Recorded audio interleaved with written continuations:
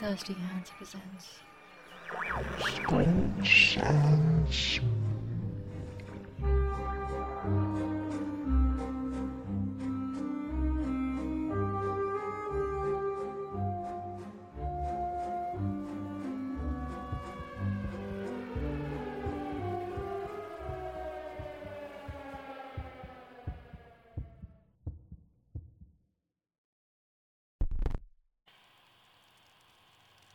The oldest and strongest emotion of mankind is fear. And the oldest and strongest fear is the fear of the unknown.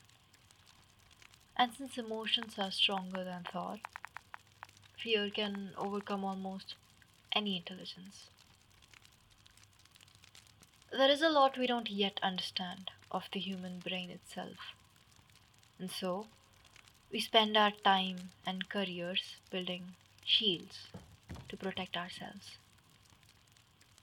We make labels and tests, call them deviants, and tell tales where we cannot even begin to grasp what death truly means.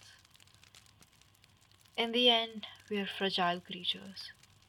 We don't want ourselves to know what we are truly capable of. Huh.